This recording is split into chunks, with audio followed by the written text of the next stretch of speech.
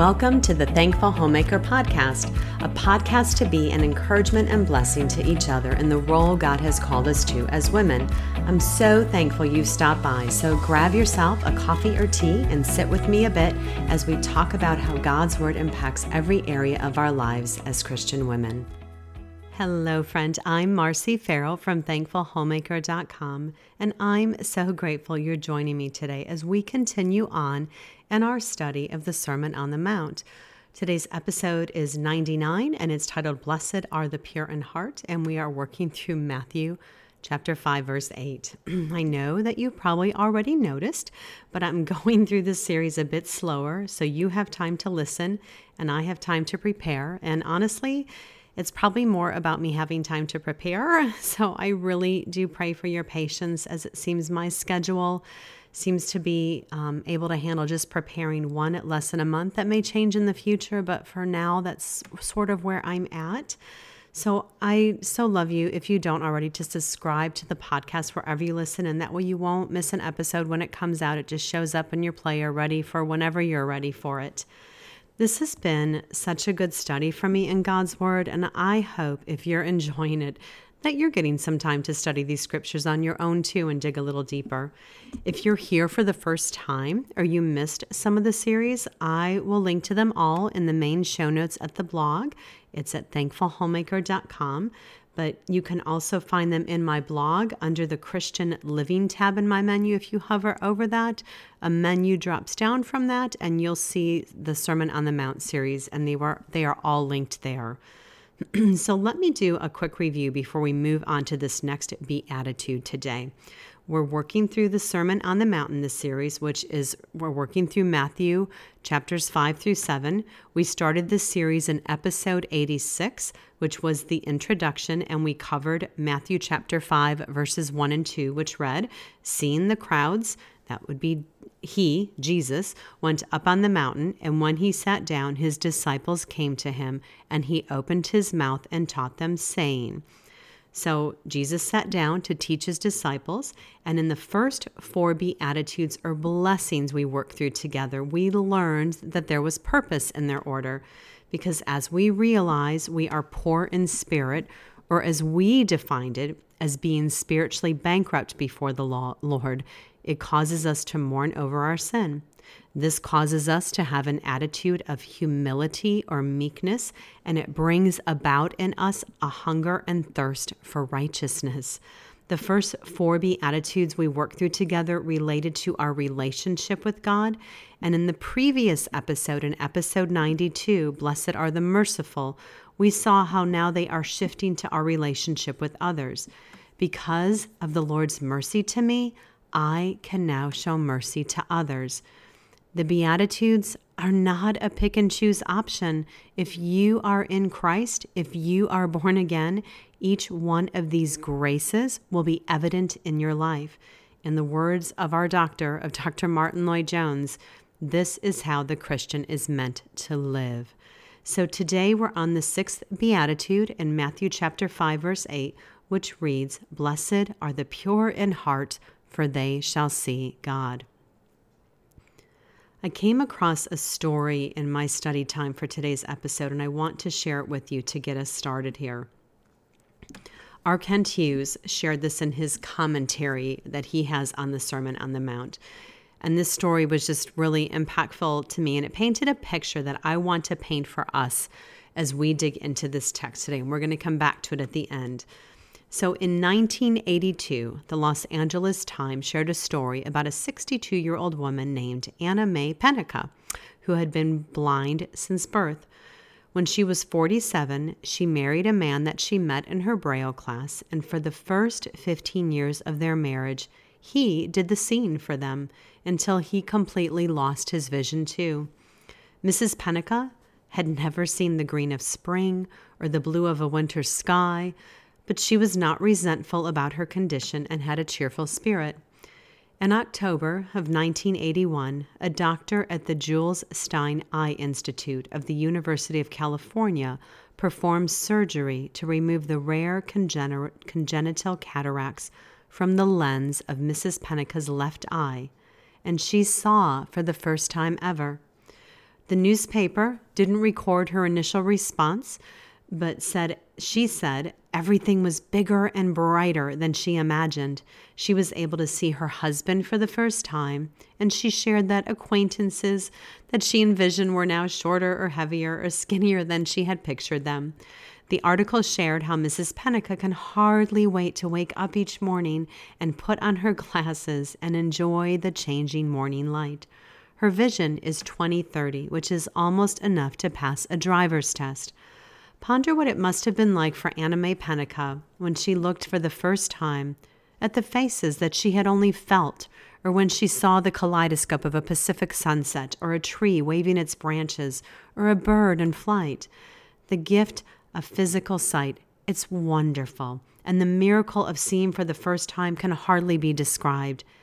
Yet, we are talking today about a scene that surpasses that of even someone being blind and seeing for the first time.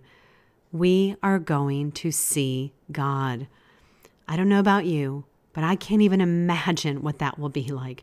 The joy will be unimaginable as we leave this world when God calls us home and we see Christ face to face. Our sixth beatitude is about seeing God. Blessed are the pure in heart, for they shall see God. We're going to learn today how to get 20/20 spiritual vision. In episode 87, titled The Riches of Poverty, we work through the meaning of the word blessed, and I just want to give us a quick overview again. Blessed is from the Greek word makarios, and it means to be happy. And in fact, this beatitude can be translated, happy are those who are pure in heart. So it means to be happy, but not in the usual way based on circumstances. Biblically, it's describing one who's free from daily cares and worries because they know every moment of their lives is designed by their Lord, and they live every moment trusting He is sovereign over all, and they are in the hands of their Maker. It's describing a kind of happiness that comes from being in a right relationship with God. It is an inward contentment, not based on outward circumstances. Think here, the pure in heart. Jesus didn't begin here with, blessed are those who are pure in speech, or blessed are those who are pure in their actions, but He said, blessed are those who are pure in heart. Martin Lloyd-Jones paraphrases this verse like this: blessed are those who are pure, not only on the surface, but in the center of their being and at the source of every activity. Our word here for pure in the Greek is katharos, and it means literally physically clean or pure. It has the idea of unsoiled, free from dirt. Think here spotless, free from impurities, like a pure metal, unmixed, undiluted. And Jesus is using the term here in a moral or spiritual sense. And katharos means to be free from corrupt desire or wrongdoing, and to be pure in God's eyes. The term has more to do with singleness of heart and mind, and the literal meaning is unmixed. So it's undiluted, undivided. Think here pure gold. Pure gold is undiluted. There are no other elements in it. So when we hear the word blessed are the pure in heart, our Lord is saying, blessed are those who do not have divided hearts. They do not have double hearts. They have singleness of heart. Jeremiah 32 verse 39 says, I will give them one heart and one way, that they may fear me forever, for their own good and the good of their children after them.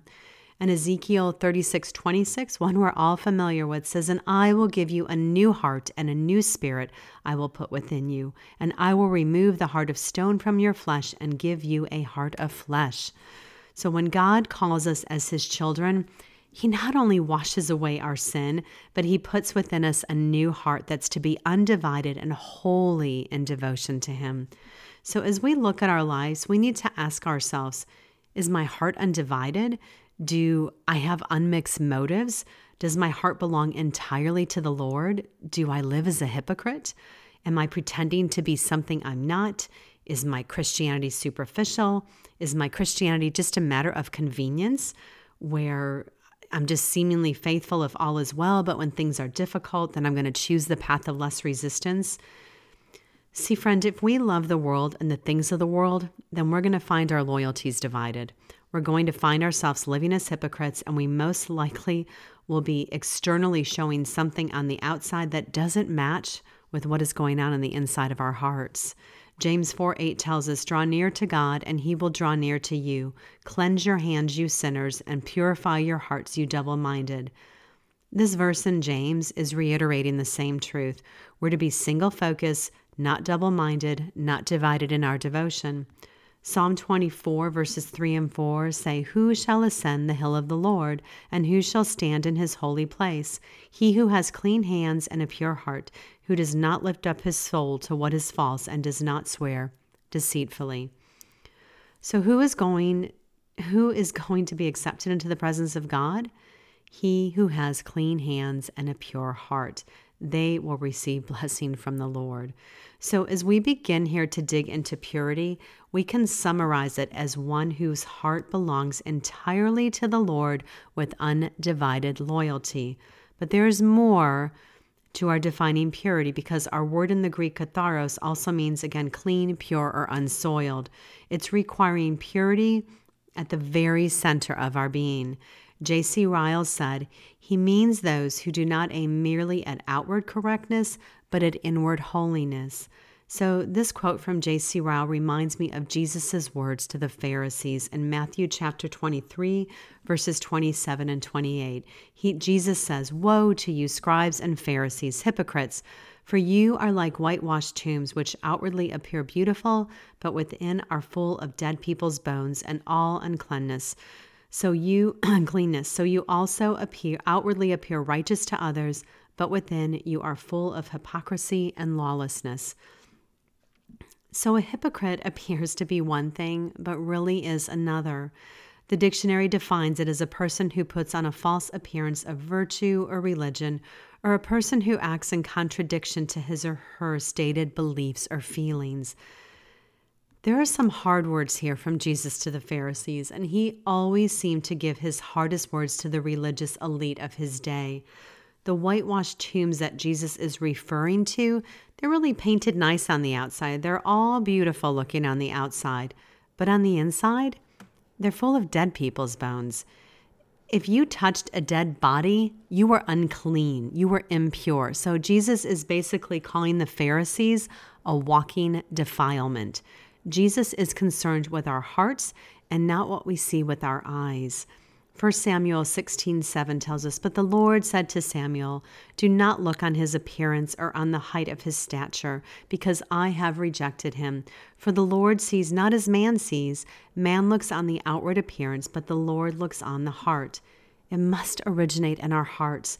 The Pharisees put all the attention on the outside. Their motto seemed to be that the only thing that mattered is what you did and not who you are. One commentator stated this verse as, "Blessed are those who are outwardly clean."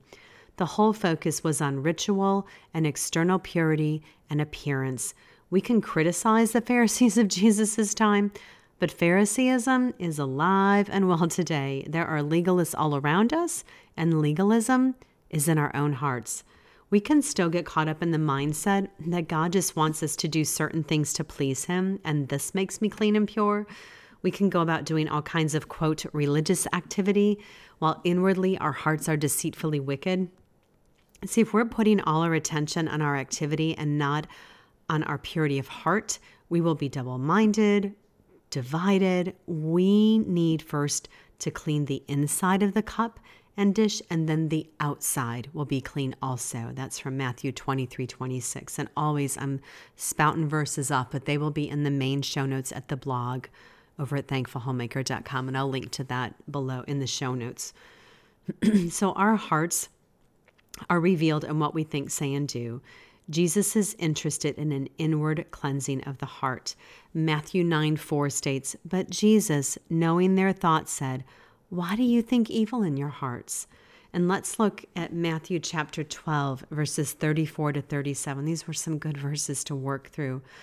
"You brood of vipers, how can you speak good when you are evil? For out of the abundance of the heart the mouth speaks. The good person out of his good treasure brings forth good, and the evil person out of his evil treasure brings forth evil. I tell you, on the day of judgment, people will give account for every careless word they speak. For by your words you will be justified, and by your words you will be condemned. Out of the heart comes everything. What comes from within is what defiles a person. We can put up a facade for so long, but our heart breaks through, and it eventually shows to the world who we really are. Jesus didn't say in this beatitude, "Blessed are the pure," and end it there. But he said, "Blessed are the pure in heart." It's a concern with internal purity and external show, not either or, but both. Heart in the Greek is kardia. It's spelled Kardia, and it's used figuratively most often in Scripture, and it refers to the center of each person's thoughts, kind of our mind, think there, and our will. The heart usually is more generally referring to the inner person, the center of life, the volitional center of our being. So the heart is the seat and the kind of the quote master control center there of human life. It's the center of your personality. It's the real you who makes the decisions of your life. Thus, to be pure in heart is to be pure in the center of your life. John MacArthur stated on the use of heart in this particular text here in our Matthew 5:8. He said, while we often relate heart to the emotions, an example there was like, he has a broken heart. The Bible relates it primarily to the intellect. And the example he gave her was from Matthew 15:19, where it says, out of the heart come evil thoughts, murders, adulteries, fornications, thefts, false witness, slanders. And in Proverbs 4:23, he reminds us that's why you must watch over your heart with all diligence. In a secondary way, he continues, however, heart relates to the will and emotions because they are influenced by the intellect. If you are committed to do something, it will affect your will, which in turn will affect your emotions. End quote there. Jesus is primarily interested in your heart. He came to transform your heart and my heart, and he calls us to be pure in heart, to have hearts purely devoted to him and not mixed with the world and diluted by sin. If you change the heart, the rest of the body will follow. Jesus didn't say the greatest commandment was to love the Lord your God with all your religious activity, but it was to love the Lord your God with all your heart, mind, soul, and strength. So let's examine our hearts here for a moment. Do you compartmentalize your life? Do you act one way in public and another way at home with your family or when you're alone? What about things like your internet usage, your speech, your thought life? Are you harboring bitterness or anger towards another? Do you have a critical or a prideful spirit? God died for every bit of our hearts, not just part of our hearts. He calls us to pursue holiness without exception. Every dark corner of our hearts needs to be brought out into the light. Purity of heart starts on the inside and it moves its way to the outside into how we live our lives.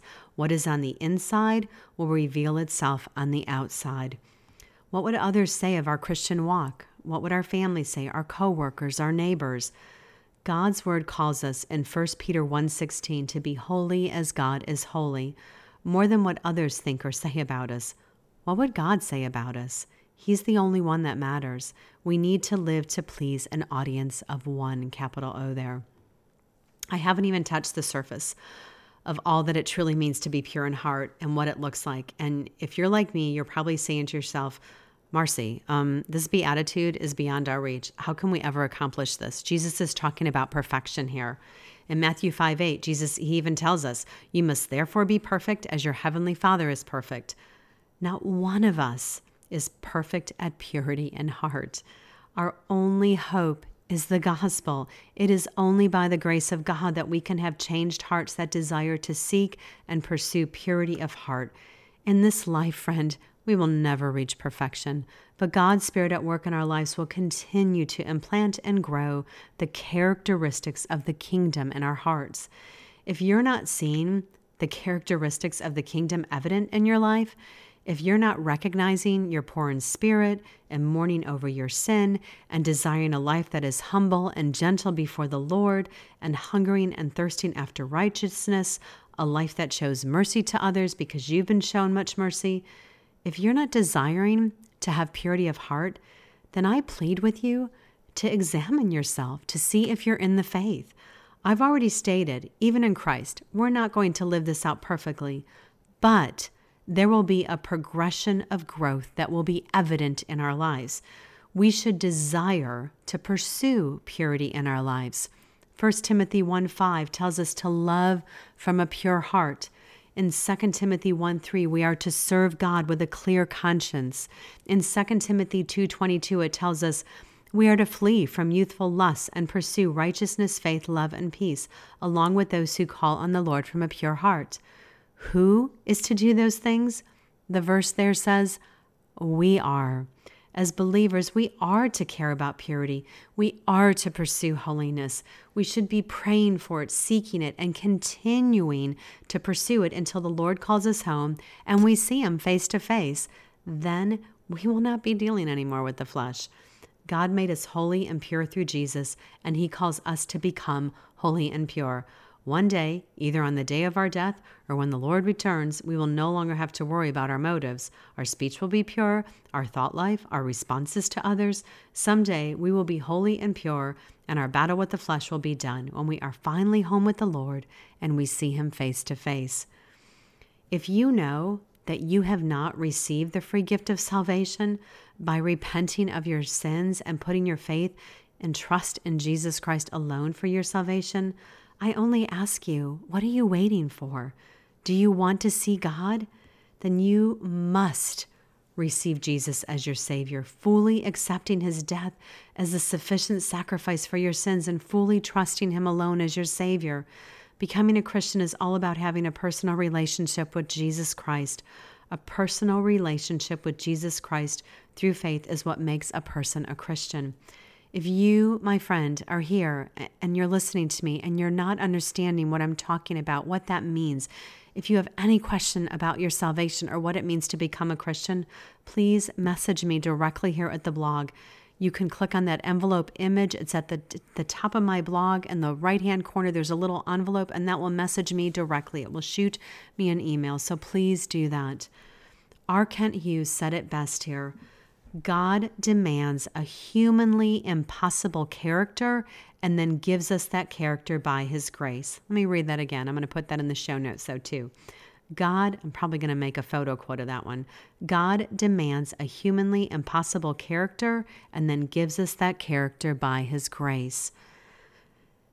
And because of that gift of grace, friend, we move on in the verse to the most amazing part. They shall see God. The word for see here means to gaze with wide open eyes. How can we see God? 1 John 4:12 tells us no one has ever seen God. But if we love one another, God lives in us and His love is made complete in us. And John 1:18 tells us no one has ever seen God, but the one and only Son, who is Himself God and is in closest relationship with the Father, has made Him known. God is seen through the person of Jesus Christ. We see God now through His Word. It's living and active. We see God through His beautiful creation. We see the Lord through various moments of our lives. We see the Lord through the difficulties of our lives. Job 42:5 states, I had heard of you by the hearing of the ear, but now my eyes see you. We will not see God face to face until we reach glory. 1 John chapter 3, verses 2 and 3 share, Dear friends, now we are children of God, and what we will be has not yet been made known, but we know that when Christ appears, we shall be like Him, for we shall see Him as He is. All who have this hope in Him purify themselves just as He is pure. Martin Lloyd-Jones said it best. This is an excellent quote. I'm going to put it in the show notes because you're going to want to copy this one and put it somewhere. So don't panic and feel you have to write this down. Just take a moment, just listen, close your eyes, pause and stop whatever you're doing and take in the doctor's words here. If we grasp this, it would revolutionize our lives. You and I are meant for the audience chamber of God. You and I are being prepared to enter into the presence of the King of Kings. Do you believe it? Do you know it is true of you? Do you realize that a day is coming when you are going to see the blessed God face to face? Not as in a glass darkly, but face to face? Surely, the moment we grasp this, everything else pales into insignificance. you and I are going to enjoy God and to spend our eternity in His glorious and eternal presence. He continues, do you realize you are being prepared for this? And do you set your affection on it? Set your affection on things above, not on things on the earth. Are you looking at these things which are unseen and eternal?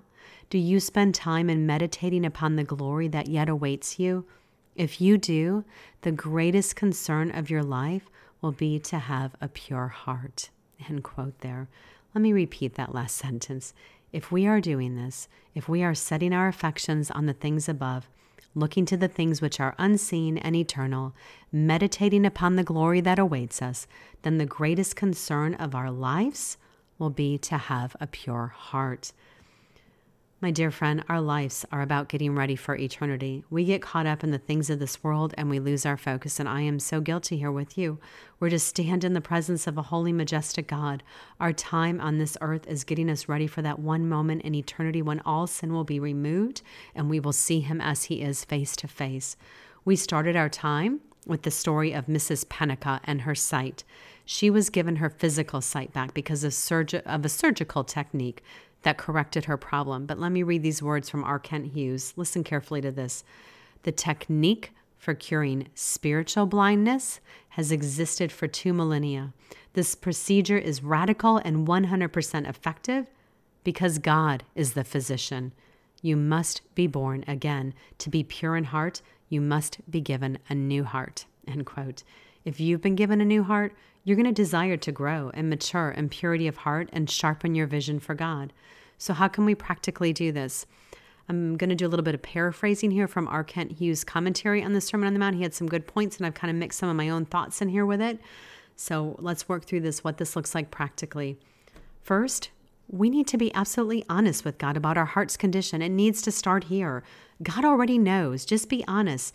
Think about things. Consider your thoughts, your actions, your words. Are they pure? Is your heart pure in its focus on God?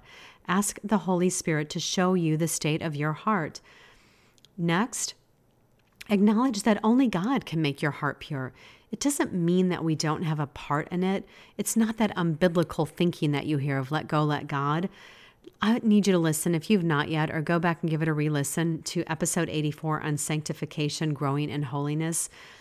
When I think of that episode, the verses in Philippians chapter 2, 12 to 13 come to mind. Therefore, my beloved, as you have always obeyed, so now, not only as in my presence, but much more in my absence, work out your own salvation with fear and trembling, for it is God who works in you both to will and to work for His good pleasure. Or James 4:8 is another one. Draw near to God, and He will draw near to you. Cleanse your hands, you sinners, and purify your hearts, you double-minded. So here's the biblical balance here, friend. We must do everything we can and realize it's not enough. Only God can make our hearts pure. We are now able to please Him, though. We are now able to yield Him and to allow Him to make us increasingly pure. And as we do, we will more and more come to see Him as He fills our being and makes Himself known to us. Third, the way to do this, fill your mind with God's Word. God's Word is purifying. Listen, my friend, if you're not spending time daily in the Word and you need a little boost, a little motivation, take a watch or a listen. It's on my YouTube channel too. It's Developing a Daily Bible Reading Habit, but it's also on the podcast here. It's episode 95.